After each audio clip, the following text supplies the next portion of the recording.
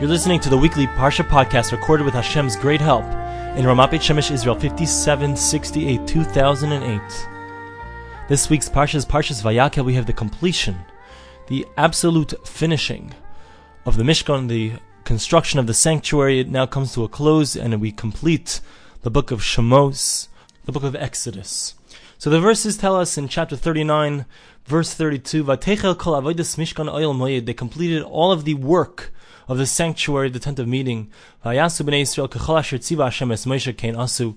The people of Israel did exactly as Moshe Rabbeinu commanded them, the word of Hashem. Vayaviu es Mishkan es HaMishkan el Moshe es ha'oil ves kol kelov. So they brought this Mishkan, the sanctuary, to Moshe Rabbeinu. And Rashi tells us, why did they do this? What happened? What was the sequence of events here? So Rashi here says, they were not able to actually pick up the Mishkan by themselves. So, meaning they had tried to pick it up, but they were unable. So they came to Moshe Rabbeinu and told him what happened. And then Moshe Rabbeinu himself, Moses himself, went and he picked up the Mishkan. Rashi tells us that what happened, Hashem made it that no one would be able to pick it up. It was too heavy. Why did he do this? He wanted to leave something of the actual construction of the Mishkan for Moshe Rabbeinu. Meaning Moshe Rabbeinu was not directly involved in anything, in any of the fashioning of the utensils of the Mishkan, in the actual making of the Mishkan. He was the one giving all the commands, but he didn't actually directly get involved until this point. Hashem wanted to leave him this final construction, this final putting up the Mishkan would be for him. But even before he actually picked it up, says Rashi, there was a small dialogue. He says to Hashem, Moshe Rabbeinu says, how can I possibly pick this up? It's impossible to pick it up. So Hashem says, you try, and it will look like you're picking it up, but it will come up on its own. I'm going to pick it up for you, says Hashem. So we actually asked a number of questions on this in Parshas Vayera on the podcast. I highly recommend going back to that, listening to that. Beautiful message there, important message. But I'd like to focus on something else here, and I want to ask some slightly different questions and bring out something very important that I believe we see here as well. So to start us off, let's ask the following question. We see that the people of Israel, they tried valiantly to pick up the Mishkan. They weren't able to. They came to Moshe. The first question is, why did they try? Why did they do this? And why were they unable to do it? So we said that Hashem wanted to leave Moshe Rabbeinu something to do in the Melechas HaMishkan, something for Moses himself to do on his own. He hadn't done anything else. The question is, why did Hashem specifically leave this thing? Why did Moshe Rabbeinu have to be the one to complete the erection of the Mishkan? Why was that something that needed to wait for Moshe Rabbeinu? That's the second question. And the third question is, why is it he wasn't able to physically even do it? So what happened? So he picks it up, but really Hashem's the one picking it up. Why is it necessary for Moshe Rabbeinu even to do it at all? Let Hashem just let it float up on its own. Those are the three questions. Again, summarize quickly the three questions. Why were the Jewish people unable to pick up the Mishkan? Why was this thing left for Moshe Rabbeinu to do? And if Moshe Rabbeinu himself couldn't even do it, why was it necessary for him to do it at all?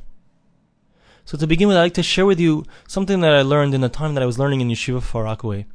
I was in Yeshiva Far Rockaway for almost 6 years, from 10th grade and all the way till 3 years post-high school, almost 3 years post-high school. And the Yeshiva Far Rockaway is a very unique yeshiva. It actually has a tradition which goes back to the Nevardiker Yeshiva. And what that means is as follows. There was a yeshiva in Europe called the Nevardiker Yeshiva, and in that yeshiva, they had a special focus on Musar, on ethical teachings, on a person working on his character traits, and developing himself personally to be a greater human being. Because in order to be a proper Keli, in order to properly be someone who can hold the Torah, to have the Torah inside of him, so a person has to be a mensch. He has to be a person who has good character traits. He has to be honest. He has to be someone who's kind to others. He has to be someone who doesn't get angry quickly. Many different important character traits, and that's something that was worked on in this Nevardiker Yeshiva. There's a famous story about the Nevardiker Yeshiva, that the Talmidim, the students there, they wanted to work on their trait of humility, and they wanted to work on their ability to stand up in a place where they were looked down upon, and to do what's right even when they were looked down upon. So what they would do is they would go to a certain hardware shop, and they would walk into their hardware shop, and they would ask for cake. Or they would walk into a bakery and they would ask for nails. They would go to a place where they would ask for something that was clearly not there, and they would do it to embarrass themselves in a certain sense, but really in order to develop within themselves the ability to stand up to do what was right in a place where it was difficult to do what was right. That was the Nevardiker Yeshiva in Europe, and this tradition, this idea of working on oneself, working on one's character traits, was something that was greatly stressed in Yeshiva Far Rockaway, where I went to Yeshiva with my Rosh Yeshiva, Rabbi Per. One of the important lessons that I learned in Yeshiva, something that every single person really needs to take to heart and really realize, and it's something that a person has to always be conscious and aware of, One of those lessons was that a person, when he's making decisions in life, whether it be to what yeshiva is going to go to, whether it be what shul, synagogue is going to attend, whether it be any decision that affects his spirituality, all of these decisions need to be made with a certain awareness, and that is that a person has biases. Bias. A person has negiyas, that's the word. A negiya is a bias. A person is naturally inclined to do a certain way, many times because of his physical desires. And those physical desires will tell him to do something that he really shouldn't do, or incline him to make the wrong decision when it comes to spiritual matters. My Rosh Yeshiva, I remember him telling a story, I believe it was the Alter of Navardik, who was the Rosh Yeshiva, the head of the yeshiva in Navardik. One morning he came to the yeshiva. It was a blistering cold morning. There was snow on the ground. It was Navardik, it was Europe, very cold. And he came to the door, bundled up and very cold, obviously very cold. He came to the door, he stopped at the entrance, and he walked home. Came to the door and went right back home. And so later, the next day or the day after, so the Talmid and the students asked him, what happened? What's the pshat? What's the understanding? Why did you do that? Why did you come to the door and you stopped and you went back home? So the Alter of Navardik, the great sage, responded to them and said, that morning I woke up and I had a decision to make. Should I get out of bed? Should I go to yeshiva or not? I wasn't feeling well. And I wasn't sure. Inside of my heart, I said to myself, I'm not feeling well enough to go to yeshiva. I should stay in bed and I should try to get better. Otherwise, I'm going to ruin days of learning. And when that thought crossed my mind, I said to myself, well, am I making this decision because of my bias? Because I'd really prefer to be in bed? Or is this a real, complete decision? Is this really an objective decision? And I said to myself, said the Navardiker, I said to myself, I can only properly make this decision when I'm standing at the door of yeshiva. And that's why he said he got up, he walked, he bundled himself up, he walked to yeshiva, he stood in front of the door, and at that moment he made the decision that he should be in bed. And he went back home. So this idea was constantly drummed into us. We have to be aware that when we're making decisions in life, whatever the decision may be, but specifically, as I mentioned, if it has a spiritual ramification, all our decisions will be affected by our biases. And we have to realize that, and we have to recognize that, and we have to take that into account when we make our decisions. So then the question becomes, how can one make an unbiased decision?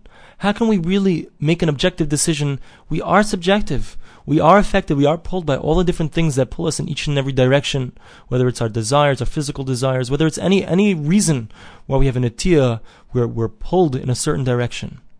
So how do we guide ourselves, or how do we find guidance to make the right decisions in life? And this is a fundamental and essential question, because we need to know what Hashem wants from us. We want to do God's will, right? Spirituality and coming close to God is not random. You can't just decide, one day I'm going to do this thing, it's going to bring me close to God. Next day I'm going to do something else. Hashem has told us specifically, exactly, precisely what He wants us to do. That's the Torah. That's what we've got the Torah for. That's why Hashem came down on Har Sinai, on Mount Sinai, in the year 2448, and he taught us the Torah because He wanted us for all generations to know exactly how to come close to Him. And the Torah is specific, and it goes down to every single detail: what a person should do when he goes to the bathroom, how a person should tie his shoes, every single detail of our lives. Hashem specifically tells us how to do it because He wants us to connect to Him in every single second of our lives, and that's every single moment is an opportunity to connect to Hashem. But the question is, how do we make the right decisions to maximize our ability in spirituality to connect to Hashem? How do we do that? And the answer is by learning the Torah. Because by learning the Torah contains the will of Hashem. It contains the das, the knowledge of Hashem, exactly Hashem's will, exactly what He wants us to do. So every time we connect to the Torah, we connect more to Hashem's will. Every time we connect more to Hashem's will, we disconnect ourselves from our biases. Here I'd like to interject something very important, and that is because as soon as we realize that it's something essential in order for us to overcome our biases, in order for us to really connect to the will of Hashem, to know what He wants from us, when we realize that in order to do that we need to learn the Torah, and we need to totally submerge ourselves in the waters of Torah, once we realize that, there's a danger. And the danger is pointed out as follows by the Gra. The Gra says that the Torah is compared to water, and the Torah is compared to rain. And he says that just like rain falls down from the heavens, and it comes down and it gives sustenance to everything. It doesn't matter if the things that it's giving sustenance to are weeds, are fruit trees, are vegetables, everything. It could be a poisonous plant, it can be a thorn bush. Everything that's there, the water, the rain is going to give sustenance to. The Gra says the reason that the Torah is compared to rain is because there's a similar quality to the Torah. Because the Torah has the ability to make a person grow, to make him become a greater person, but it depends. Because if a person has not uprooted his bad midos, his bad character traits, so then not only will all of the good parts of the person be growing, but the negative parts of the person will also grow along with him. Because the Torah is like water. The Torah is like rain. It makes everything grow. So if a person is a Baal Gaiva, if a person is a person who lacks humility, he's always looking for people to praise him. So now he'll look for people to praise him in the Torah. If a person is someone who's an angry person, so then he'll just get angry at his chavrusa, at the person who he's learning with, because his learning partner didn't say a good pshat, a good understanding of the Talmud. The point is that the only way for a person to overcome his biases and to really be able to see eye to eye with what Hashem wants and to really allow Hashem's will to enter into his consciousness, it's only possible if he begins with the understanding that the Torah is the will of Hashem and everything that it says in it is ultimately really what Hashem wants. And that a person also has to remove those bad midos, those bad character traits, otherwise they will grow along with it. Now we also have to be honest with ourselves. If we want to know, am I a person who can really figure out what Hashem wants? Have I learned enough Torah? Am I really on that level yet? And I think most of us, including myself, can say that we're not really on that level yet. We haven't completely dedicated ourselves. We haven't really thrown ourselves completely into the Torah yet. And we haven't gotten to that level where we really are in sync, in line. Our minds are in tune with Hashem's will. So what do we do? How do we find out what's the right thing for us to do? How do we know what to do? There are so many things that we need to learn. How do we learn it? And the answer is we go to find someone who is indeed a Das Torah, someone who has indeed completely immersed himself in the Torah, a person whose whole existence, everything is about serving Hashem. That person is a person who we know that we can ask the questions to. Because for a number of different reasons. But first of all, they'll be able to be objective. Because as we mentioned, each and every one of us has our own biases, the things that will lean us in one direction or another direction, and may not allow us to choose the correct path for ourselves. So we need to find someone who's objective. But objectivity is not enough. We need to find someone who is well-versed in the Torah and well-versed in what God wants and understands the will of Hashem, so much so that his entire life is that. As an example of this idea, I want to tell you something that just happened to me very recently. There's a certain Rav who I asked Shilas to. Baruch Hashem, I've merited to find a very, very special man. His name is Rav Zachariah. He's the Rav of my shul. And I asked him a question on Shabbos. The question was, I was interested in buying techeles. You know, there's a number of different techeleses. There's Radziner, and there's the Breslov one, and there's the Rav Herzog one. And I wanted to ask him if he would recommend that I buy techeles, because, you know, it's a mitzvah. We haven't had that for over 1,500 years. We haven't had an opportunity to do this mitzvah. I wanted to know if he recommended doing it.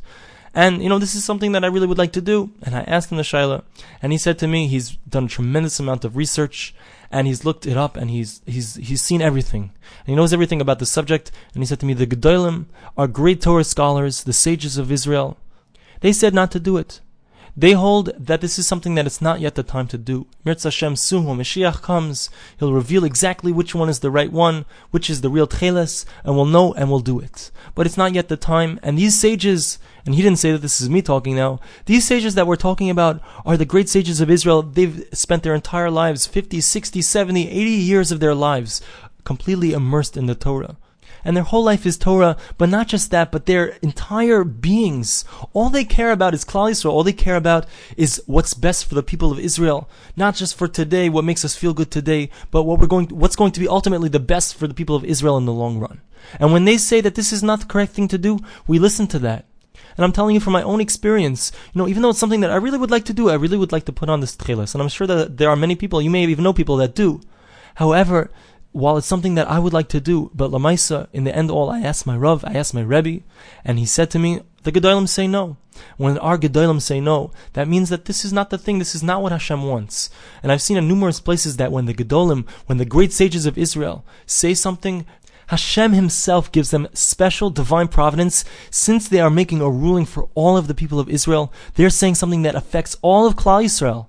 Hashem gives them special guidance. So when a gadol, when a great sage says something, we have to know, we have to listen, we have to know that they're completely involved in the Torah, they're in line with Hashem's will. And we in our small minds, with our great amount of bias, we can't possibly see it the way they see it. And we have to trust them, and we have to know that ultimately when we ask our question, that is what Hashem wants us to do. And I believe that this is the explanation of the questions that I asked originally in this week's Parsha. My question was, why is it that the people of Israel, they tried to do it, they tried to put up the Mishkan, they wanted to, they sincerely wanted to. They had done everything, they had created all the different parts, and now they were ready to complete the actions and put it together. But they were unable to do that. And I believe the reason was because Hashem wanted them to see there are actions that you're supposed to do. There are things that you're supposed to complete. However, the final stage, the final product has to be done by Moshe Rabbeinu. Moshe Rabbeinu was the greatest sage that ever lived. He was the one who learned the Torah directly from Hashem, mouth to mouth. And this Mishkan was the place. This Mishkan was going to be the vehicle, as we've mentioned so many times, to bring down the Shekhinah, the divine presence, into the world. The only way that we can bring the divine presence into the world and into our lives is by following the great sages of Israel, by doing that which they tell us. Moshe Rabbeinu had to be the one to complete the Mishkan, to actually pick it up, because the Mishkan's final completion could only be done by that great person. And not only that, but when Moshe Rabbeinu picked it up, he wasn't even able to pick it up himself. Who picked it up? Hashem himself picked it up through Moshe Rabbeinu. That is this message. This alludes to the idea that when a gadol, a great sage, one of our Torah leaders tells us something, this is actually Hashem speaking to us. It's actually Hashem picking up this gadol and speaking through the sage's mouth. That's what we have to know, and that's what we have to trust. Because Hashem would not just give us the Torah, knowing full well that for over 2,000 years from the time the Torah is given until a Messiah comes, the Jews are just going to wander aimlessly throughout the world. They're going to have absolutely no guidance. They're going to have to make it up on their own. No, that's not how it works. But rather what Hashem does is Hashem gives us guidance through our sages. Hashem is actually directly involved, giving them, so to speak, using them as His mouthpiece to guide us and to show us what we're supposed to do. And that's what I believe we see from this whole action with the Mishkan. It was completed. The people of Israel couldn't do it on their own, because at a certain point they have to know that Moshe Rabbeinu, the great Moshe Rabbeinu, the sage, he's the one who does it. And even when he does it, it's actually Hashem who's doing it. And that teaches us that whenever we have guidance from our Gedolim, from our great sages, from our Rabbanim, from the people who are the Das Torah, the people who have the Torah, they know the Torah, and they have that unbiased opinion, when we go to them for advice, we know that we're getting the word of Hashem. Thank you so much for listening, and have a great Shabbos.